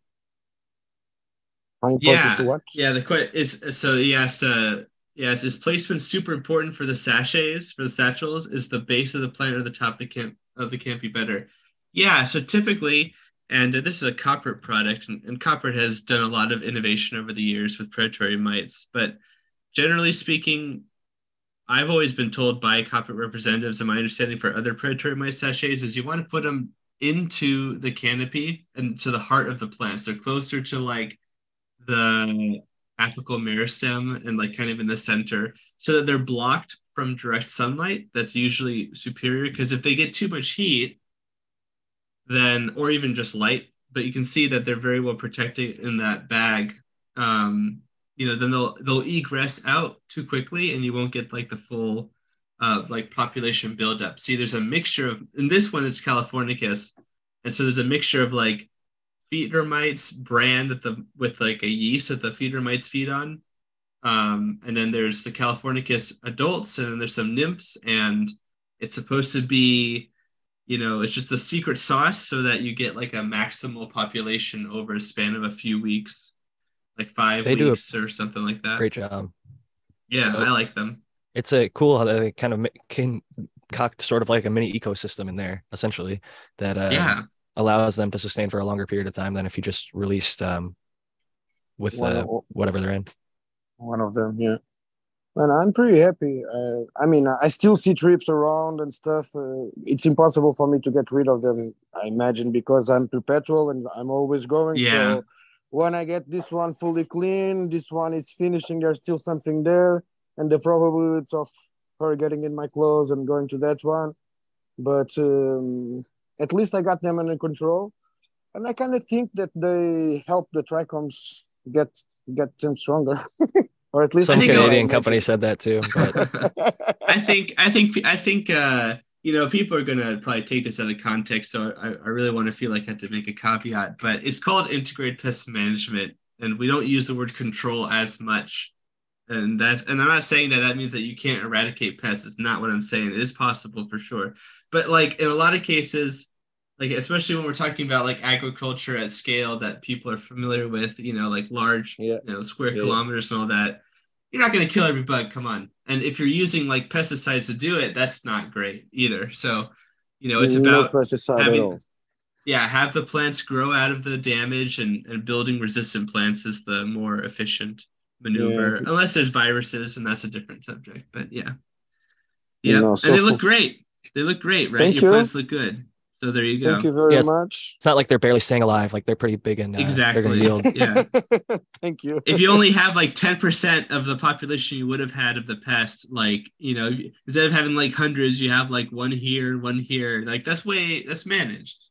Yeah, It's just that's managed. my idea actually. That's why I buy this. It's more for IPM, like you said, and to kill them all. To kill them all, I would have to restart everything at the same time and clean it. Although to be honest, I would recommend try doing a Cucumis or a Swirsky if you're dealing with thrips. I think that might be more effective.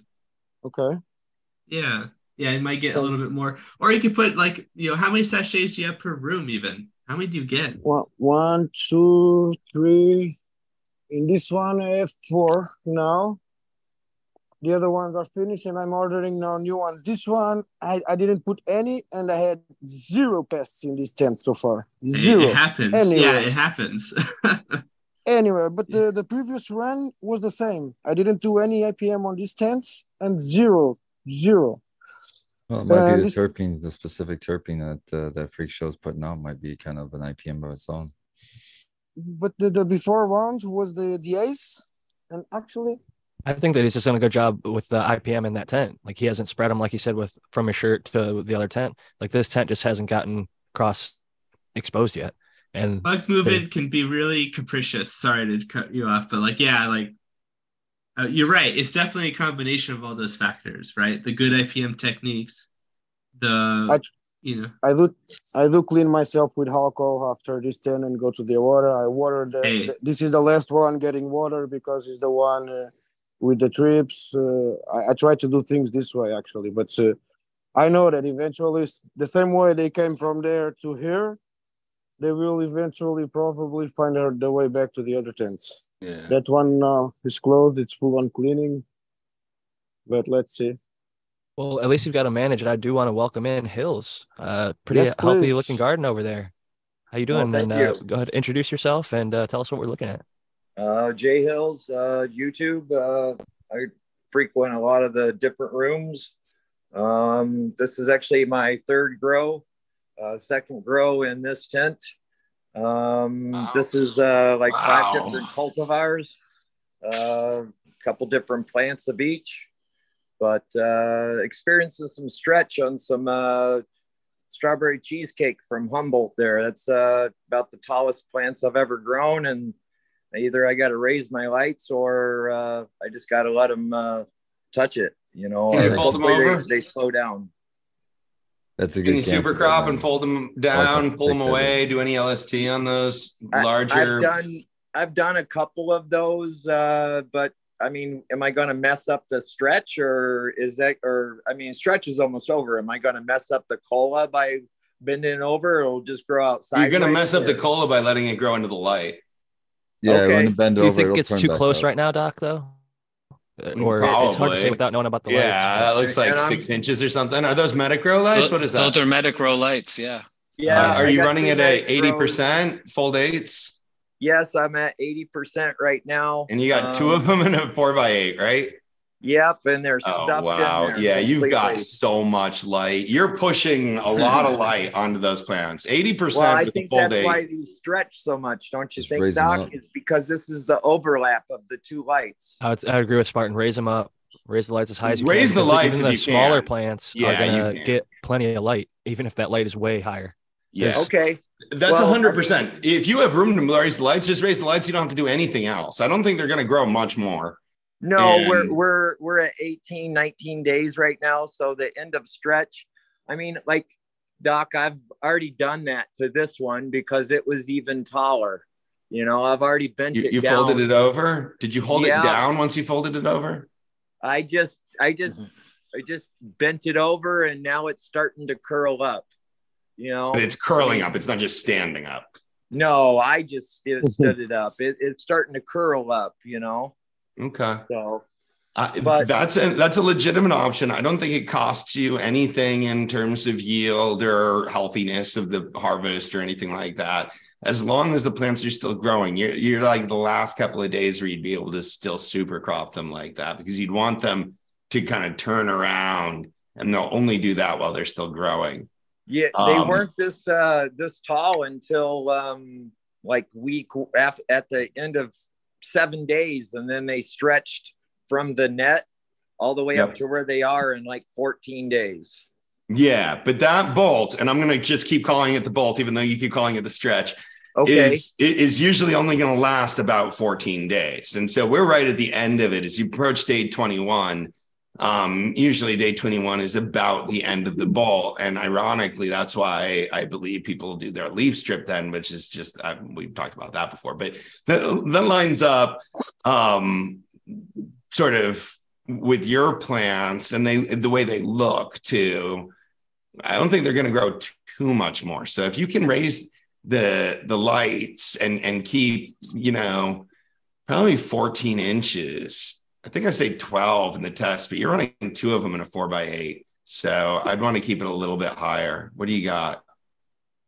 I'm just seeing about how we're on getting the scientific. average on the short plants, they're about 14 No, from inches. the tall colas that you're worried from about. that tall cola, yeah, they're only 4 to 5 inches from the lights. So they're definitely getting a toxic, like too high of a load of light there. They're in photoprotection mode. They might be able to survive it without visible signs of damage, but well, some of them are turning purple on the stalk. Is that stress from the light being too close? It could be. Maybe. Not necessarily though, but yeah, okay, it could be. The plants could be just stressed in general because of the amount of light that they're getting. But look at her. Is she actually folding up because she wants more, or is she praying because she's doing what they call as photoprotection responses, where plants change the angle of their leaves to avoid getting too many photons. Okay. Are you because using CO2? they're being overdosed, basically. So she's trying to protect herself from that dose. Okay, understood. I mean, this plant here is the strawberry cheesecake, and so is this one, but you can tell that it's not noding and it's not the same structure plant because it's not. But usually in my last grow, it didn't matter the cultivar. I could get them all to be about the same height and train them all to be about the same. I'd have a level. These are from seed or from clone? Some are from seed and some are from clone. There's only 4 plants. Which is the one that's bolting? That's from seed. Yeah. Yep. Everything that's from, just a everything phenotypic from issue, seed probably is more bolting. Yep. Seed vigor, and you didn't know the phenotype, so it's hard to know how long to veg it for. They can just take correct, off, especially when you're giving it lots of light and probably keeping it fairly healthy. I would. The other thing is, say it looks like it got pushed more upright than the other plants, had more room to sort of spread out a little bit more, and that can definitely. Yeah, I didn't bend over the stalks at all. I didn't get it very much angle in my training. So, I mean, sometimes I get a little bit wider, like some of those branches. But yeah, I was actually, during part of my veg, I was at a funeral for about a week and a half, and I kind of missed my critical training. They run away from you, So this happens, man. Life happens. It does. Everybody, we're doing a good job because everybody that comes on to show us their plants are just like crushing it, and their problems are like, my plants are growing too big, and I'm running out of space. So yeah, good job. I mean, good problem to have. Yeah. Well done with that. Yeah, and I think I just moved them away. And move your lights up. There's no problem with moving your lights up. If you couldn't, then there's raise all your my backups light, of I would all say my phenos and all my little babies, all my clones. It's fun. Different, nice. You got a lot going. Different phenos, couple different cuts of them. But yeah, I would say two comments. If you couldn't raise your light for the people out there who are in this position and they can't raise their light anymore, dimming it a slight amount. If you had a plant that's that close, it will reduce your yield a little bit, but then it depends on like how many plants are stressing versus how many are. Sometimes I would let the few grow up to suffer, not to sacrifice the rest of the whole. And in this case, I think it's probably the better case, but just considering both circumstances, depending on how your situation is looking. And then the other thing I was going to say for you, Mr. Hills, is that I think you might actually yield more with a plant or two less in that tent. Oh, I completely agree. I didn't want to put this many plants in. I just have a hard time killing them. And I actually had like 3 or 4 less in here, but then I ran out of room and it was time to flower. And I wanted to flower these seeds to see what they were going to be. All my clones were ready, but I had a couple seedlings, Makasto seeds here. This is a frosted raspberry, S1s, and then the Humboldt strawberry cheesecake.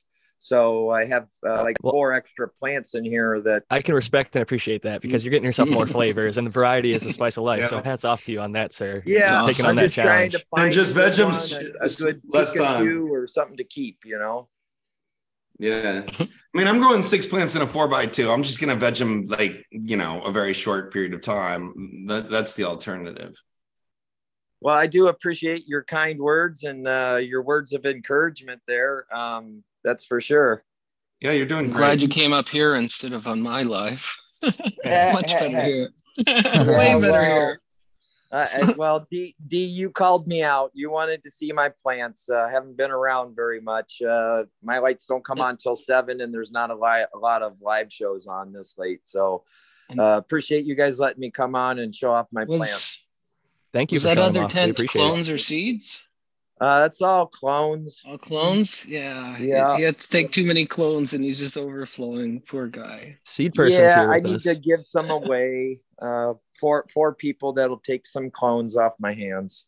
It's easiest to just not clone the cuttings. I mean, it's hard to not clone the cuttings when you take cuttings and you're like, oh, these make really good clones. I have that problem too. But yeah, like if I get it's lots damn of near plants- impossible to kill them after that. Yeah. I agree. Definitely. Well, it's easy to get too many Speaking of plants, but clones, Seed Person 1 has the upside down clone, and he's with us this evening. Dude. And I don't know if you're in a position, Seed Person, to come on the camera at this point, but we'd love to get an update on that. I've been following this project very closely, and I'll throw the spotlight on. I see that you're the turning thing it is sideways. growing, man. The thing is growing. It's alive. Yeah, I mean, yeah, that's yeah. green vegetative growth. That's crazy. And it's like, it's throwing all these little tiny nodes out in there, like really close together. I don't know if y'all can see that very well. Yeah. Sure, yes, sir. And then clone crazy. that. That is wild, dude. So when you said it was upside down, I thought something differently.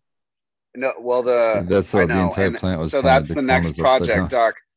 I was watching Smot's show after I got done with my thing I was doing when I wasn't able to make it. But yeah, I was thinking about getting like a Tupperware and cutting like a circle in the bottom and putting a net pot upside down in there, and then filling it with soil, and then putting the plant up in there and put the light on the floor. Oh, interesting. Like Yeah, and that's legit interesting. upside down plant and see if that works or Topsy-turvy. not. Look up a topsy-turvy. They make this thing for tomatoes that you can hang on your outside Yeah, patios yeah. that does this. I've seen somebody grow cannabis in it. You basically get like a few, it almost looks like an autoflower. You get like a main cola, but they didn't have the light on the bottom. They had the light up top. So it grew down and then kind of J-hooked up back towards the light. And I was going to ask Doc about this because me and Eagle speculated on fucking talking shit with Eagle, maybe Weed Nerd World or whatever. But we said if you put the light on the floor, and like NASA is going to grow plants out in space and stuff, so like gravity doesn't become the main factor anymore. And if the water is Gravity's not the main factor. Yeah.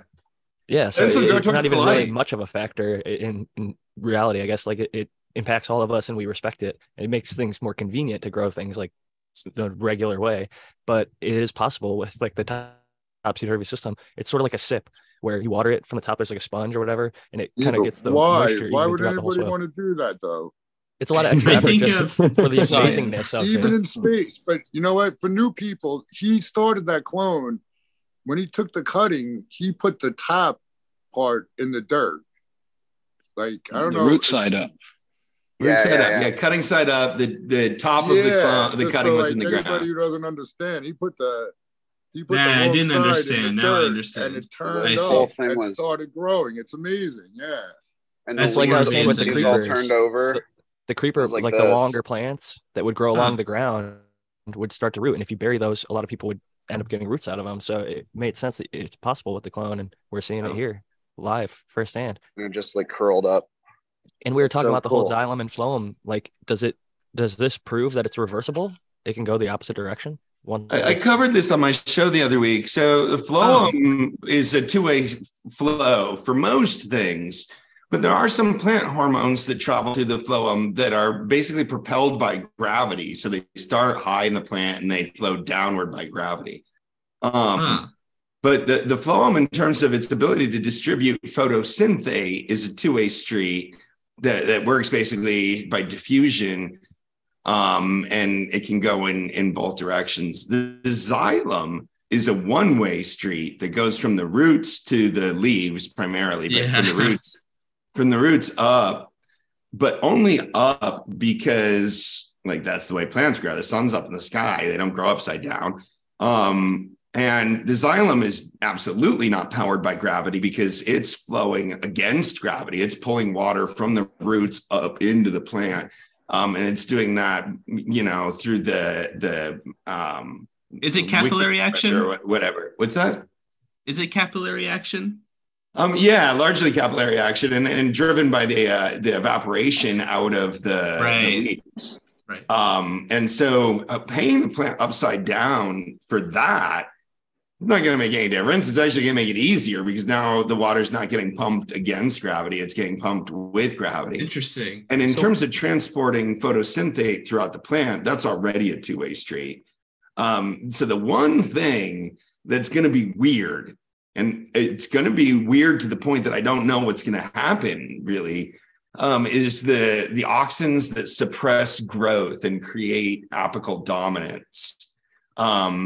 They flow downward, and their flow through the phloem is gravitational.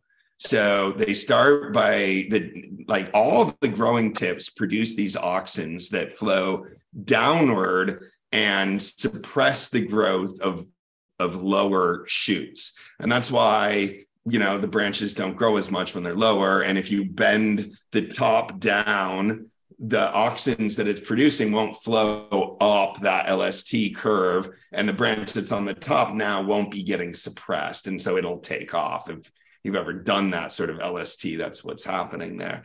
So if you're straight, sort of anchoring the roots in the sky and putting a light on the floor, one of the interesting things that's gonna happen is the branches that we would consider lower branches, but they're actually going to be higher now, but they're like the earlier branches that formed on the plant are going to be probably dominant over branches that are further along the meristem, which is just going to create a really weird, I don't entirely know how that's going to affect the plant. Well, now someone's got to do it.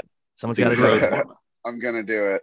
And another term when we talk about capillary action, I hear a lot in growing, but I'm not admittedly knowledgeable of exactly what it means in regards to cannabis. But I feel like turgor pressure is something that I hear referring to plants. And what is that, and how is cannabis? That's that pressure in the plant. Oh. Yeah, like Dr. Coco was saying, there's that evaporation that comes out, and so that's part of that pressure that keeps there's the pressure that starts at the roots, right? And then it goes through the xylem. Yeah. So at the roots, the amount of water entering the plant really depends on the electrical conductivity of the water and the roots. And the amount of water flowing out of the plant depends on the VPD.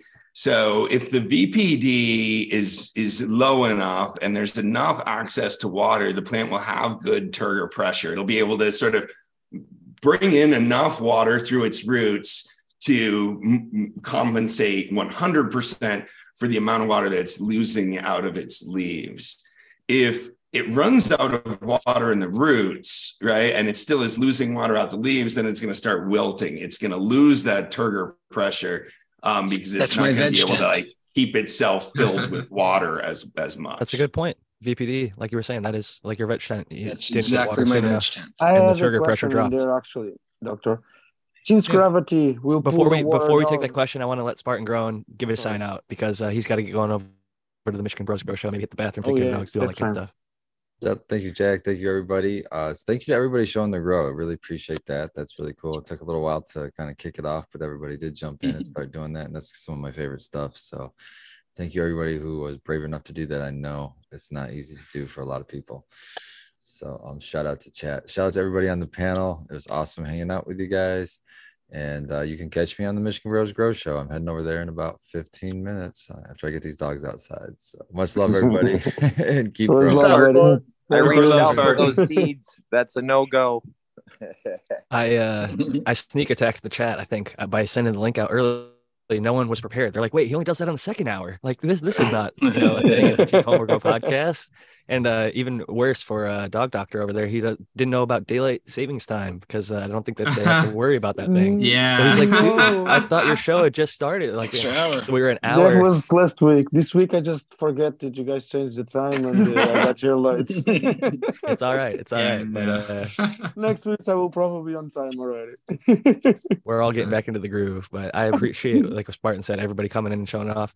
Even if it took an hour for people to warm up to it, and VPD, I think you broke the ice there. So thank you. And thank you to everybody, Hills and Seed Person, Dog Doctor, even Dr. MJ. You, I guess, really were the first one to show the grow. So got it going. This is a grow that's show. right. Thank you. I was gonna say this talk about like having like a atypical like light source or like production angle for the plant. It reminds me of how like there's like for those who don't know, you might have seen it around, but there's rosemary that you like grow and it like grows like a tree. And I had a rosemary plant for a very long time that grew massive.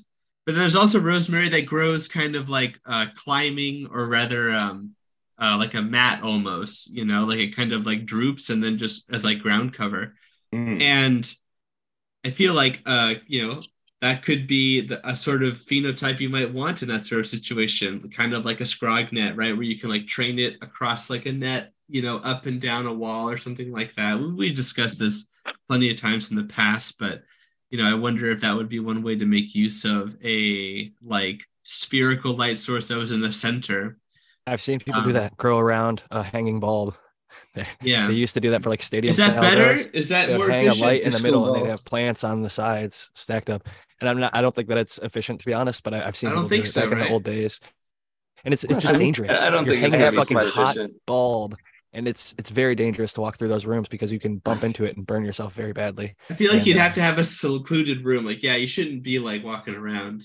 The ones I saw, But you dude, could were do it with raw LEDs. fucking cord. One of the with big a differences HPS about bulb. LEDs. Sorry, I didn't realize Jack was still talking. My bad. But No, it's tough sometimes to know on Skype. yeah, it Or was Zoom. but back in the day, people would hang just like a raw wire with a HPS bulb, and then they'd have plants kind of all around it to the best of their abilities, versus like using the hood or the reflector. But I personally think that it's a lot more effort, and the hood and reflectors work just fine, and so does hanging regular lights. So I don't know if it's worth the Plants, very real yeah, risk of burning yourself. absolutely a real risk of burning yourself. And you'd have to sort of train the plants to be getting the light from that angle. Like we were talking about, if you're going to be growing plants above the light, what are you going to have them growing upside down from the roof or something? It was a Right. SOG, Sea of Green, a bunch of like 1 gallon pots in a stadium. They were literally built on racks. So every single plant was only like maybe a foot tall and like a single cola. And they were Okay. claiming decent yields or whatever, but this was in the early days. This is back when cannabis was like $6,000-7,000 a pound. So Right. people could get away with a lot of stuff and feel like they were doing the right Question. thing. Where now I think If she's we've growing- cut out a lot of that. Sorry, Zach. If she's growing upside down with the lights down, we'll just let pretend the water that is coming out of her will still have gravity pulling the drops to the same direction as the light. And since the leaves are the opposite way, wouldn't that I don't know. Yeah, it would affect the capillary action of the leaves and their ability to open, and then the evaporation would be going the opposite direction. So there might be some unintended benefits or No, but- struggles with managing the climate. The evaporation would go the same way, would still go up. Even if the hot is coming down, evaporation will still go up. The only Yeah. and the drops will still go down with the water. Just the plant will just be the opposite way. That's curious to What see. drops are you worried about? Drops falling on the light? No. The sweating on the plant, no drops falling. Just the whole process of it. The Like way the water moisture that's moves being throughout the released. plant. Yeah. I guess my point there is the water doesn't move throughout the plant because of gravity, just like blood doesn't flow through your body because of gravity. There's other things. Now it's different. You have a heart that's pumping your blood around, and plants don't have a pump in that same way, but they're not just like gravity is always fighting against the water that's coming up from the roots, right? So the plants have to move the water up against gravity in most situations. If you flip the plant upside down, put the roots up, now gravity's actually helping sort of that water flow. It's not fighting against it. Now, You're saying Doc, it'll give it more haven't you I'd like ever to hung argue upside the other down way. for like 15 If plants minutes and your always face grew turns red? upside down, where their roots were at the top and like the leaves were at the bottom, and like water always, then we'd have a real question like, could we flip them over this way? Because now they're going to have to be pumping all that water up, and they might not even be able to do that. But that's not sort of the scenario that we're dealing with, right? They're normally kind of fighting against gravity. These are vascular plants, and then there's non-vascular plants too, but they don't go up so high. Non-vascular plants are like a centimeter tall, though. Like yeah, exactly. Tall. Yeah, because without that vascularization, eventually, they couldn't have done it. Yeah, it evolved so plants could sort of become taller, or as it evolved, plants were able to become taller by moving. Now we have redwood trees. I'll say as a joke, I have undoubtedly the plant upside down is going to have more terps, and that's where the skunk is going to be found. Oh yeah, got to go ahead and the blueberry. That's what everybody used to do in the 90s, guys, is they grew other plants upside down. That's when we got the really skunky weed. And we haven't had any of that skunky weed since then because people stopped growing their plants upside down. Somebody says because maybe the leaded gasoline in the environment versus now we don't have lead in the gasoline anymore. Oh my God. That's a real thing. I did this recently on the Dr. Coco show too. The sulfur as a plant nutrient. And it turns out like a lot of atmospheric sulfur was from pollution, either industrial sulfuric acid pollution or automobile sulfuric acid. And as they've cleaned up the fuel sources now, farmers in some places that didn't used to have to subsidize their supplement sulfur because there was enough sort of sulfuric acid pollution now have to supplement sulfur to maintain the yields. It's sort of recognized as a more acute plant nutrient because of that. I thought that was fascinating. That's interesting. Kind of like volcanism. Like some plants, they rely on those interesting minerals and things and micronutrients that are concentrated in such a, typically hostile place. Yeah, that's interesting. Yeah. So it reminds me of the global warming and carbon dioxide and how much that's going to increase photosynthesis as well. Just in case anybody's sort of not aware of really one of the very interesting things that's going to happen as CO2 levels rise is plants can make better use of the sun and convert more of that to photosynthate. The point at which they have to start entering photoprotection will go up in terms of PPFD. And we're pumping so many nitrates and phosphates out into the atmosphere and into the oceans and everywhere else. It's going to be interesting to see how much the net primary product goes up because of those factors. I will say we got to cut it right now because we've got a pretty large panel still with us, and I think we lost a couple, and they might jump back in for the final shout outs. But if I want to pass it first to our guests and VPD, you can go ahead and give your final thoughts and shout out before we close this up. I like to panel hop, show off my girls a little bit, and try and learn with everybody. Happy growing. Thanks for letting me hang out. We're happy to have you. And where can the people find you? On YouTube. I changed my name a little bit, but VPD, and I'm learning to grow. So I'm just Thank you so much for coming. Thank you. Next up, we've got the Dog Doctor. Thank you, Jack. Thank you, panel. Thank you, chat. Thank everybody for having me. It's always a pleasure. I'm Dog Doctor. You can find me as Dog Doctor Official on Instagram or as Grow Diaries also. I like to shout out Aptus for sponsoring my food and my nutrients, and some Fast Buds and Seed Stalkers enabled for the seeds. And all of you guys, thank you for having me. It's really, really a pleasure. It's one of my favorite places to jump in. And it's really an honor to be here with you. Grows love, everybody. Keep on growing, as Spartan said. Grow love. Cheers to you, Dog Doctor. And next up, we got Seed Person 1. Yeah, cheers. Thanks everybody for having me. It's been an interesting journey on this one. So I'll keep updating everybody. I'm Seed Person 1 on Instagram or seedperson1@gmail.com if anybody wants to know more. Thanks for hosting every week. Grow love, everybody.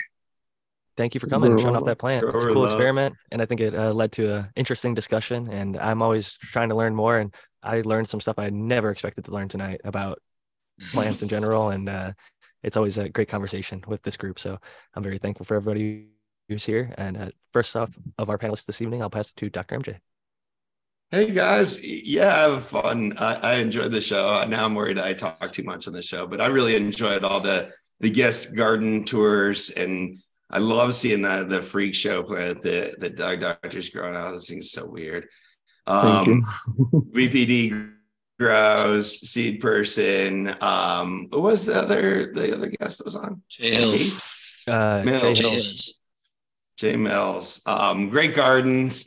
I'm glad I got to share my little plants, although they're sort of like sideways and growing off the side of the tent there. But I'll try to flip those on every once in a while. But yeah, it was a fun show, guys. Thanks for being here. Thanks to the chat. Thanks to the panel. I'm doing my Ask Dr. Coco show through Patreon. So if you guys want to check that out, check out my Patreon at Dr. MJ Coco. All my articles, resources, Grow Light Calculator, all that stuff. And our wonderful community of growers is over at Coco for Cannabis. We're getting geared up for the Spring Autoflower Challenge, which I'll start harassing you guys about because this one's fun. We're doing the Size Matters Spring Autoflower Challenge, which is the groups are going to be determined based on how big your tent is or sort of how big your grow space is. But since we're dealing with size matters, and it's actually Crispy Wannabe came up with this idea too, that we're going to do a side challenge to grow the largest autoflower plant and to grow the smallest autoflower plant. But some pretty talented growers are getting geared up to grow the largest autoflower plant. And I think this is going to be quite a spectator sport, as well as a sport that will welcome everybody into with open arms. It starts on 420 on April 20th, about a month from right now. Spring Autoflower Challenge at Coco for Cannabis, and yeah, let's grow together. So is that open to Europe, buddy? That's absolutely open to everybody. It's basically a fun grow along. Register for that. We do some prizes, and sometimes we can't ship the prizes all over the world, but you're absolutely welcome to grow together and be part of it for sure. Okay, thank me. A lot of really great growers over there. Awesome community. I am expecting to see some massive auto flowers, and it's going to be great. Isn't it going to be fun to see what can be done with autos? Dude, I just took that ginormous autoflower down. Was my biggest ever. So come me. Well, you put the challenge out there too. It's like when somebody breaks a world record, it just like they keep breaking it and keep breaking it and keep breaking it. It's just amazing. And I'm hoping we get a little bit of buzz about this, and we'll kind of spread the rumor that autos aren't just little dinky plants that are only going to grow to be about a foot tall once people start seeing some of the pictures that the growers are able to put together. So 300. We're also having the smallest auto. So it's maybe you set out trying to grow the biggest one and you decide, this one's kind of more cut out for this other contest. That'll be fun to watch as well. And the proof is in the plants. And next up, we've got Matthew Gates. Yeah, I definitely liked the questions. I liked that we got a couple of cool IPM questions, and always down to talk philosophy of the mind, but I got to be prepared, I guess. And if you want to find more IPM information, if you want to work with me in getting your IPM strategy better, then you can check me out at zenthanol.com for professional inquiries. You can also check me out at Zenthanol on YouTube. I just dropped the Q&A from January 15th live stream. A lot of cool questions about termites eating cannabis plants and a bunch of other really interesting things. So check it out if you're interested in that. And also check me out at Sync Angel on Twitter and Instagram as well. Great having you. And last and certainly not least, the American one of our panelists this evening. Well, shout out to Jay Hills, Seed Person One, Dog Doctor Official, VPD Grows, and Dr. MJ Coco for showing off their plants. That's always awesome. And thanks everyone in chat for hanging with us. Yeah, tonight was great. I love seeing all the different plants and all the different setups. It's always awesome checking out what's going on and everybody's growing. So yeah, today was great. I'm glad to be here. I'm the American One on YouTube and the American One _with_Akeens on the IG. Most of you know where to find me. And we'll see you next week. Peace out, everybody. Thanks so much, Al. Everyone gives me the host credit, but I think you definitely get some co-host credit there for getting all the shout outs because I'm not going to remember them. Almost 4 joints deep now. So I'll be saying you can find me at Jack Greenstock on Instagram or Jack_Greenstock on Twitter. If you want to email me, jackgreenstock47@gmail.com. Really had a fun time tonight. This is another great one. I love it when the people come on and show their growth, whether they're on the panel like Doc or Noah many weeks, or whether it's people that are coming in from the chat. This is really growing with my fellow growers. That's what this show is all about. We're growing together, and I'm very thankful for everybody who came tonight, and look forward to seeing you all next week. Grow with love. Thank you so much. Grow with love, everybody. Grow with love, everyone. Keep growing for Spartan Grown. Keep growing. Keep growing.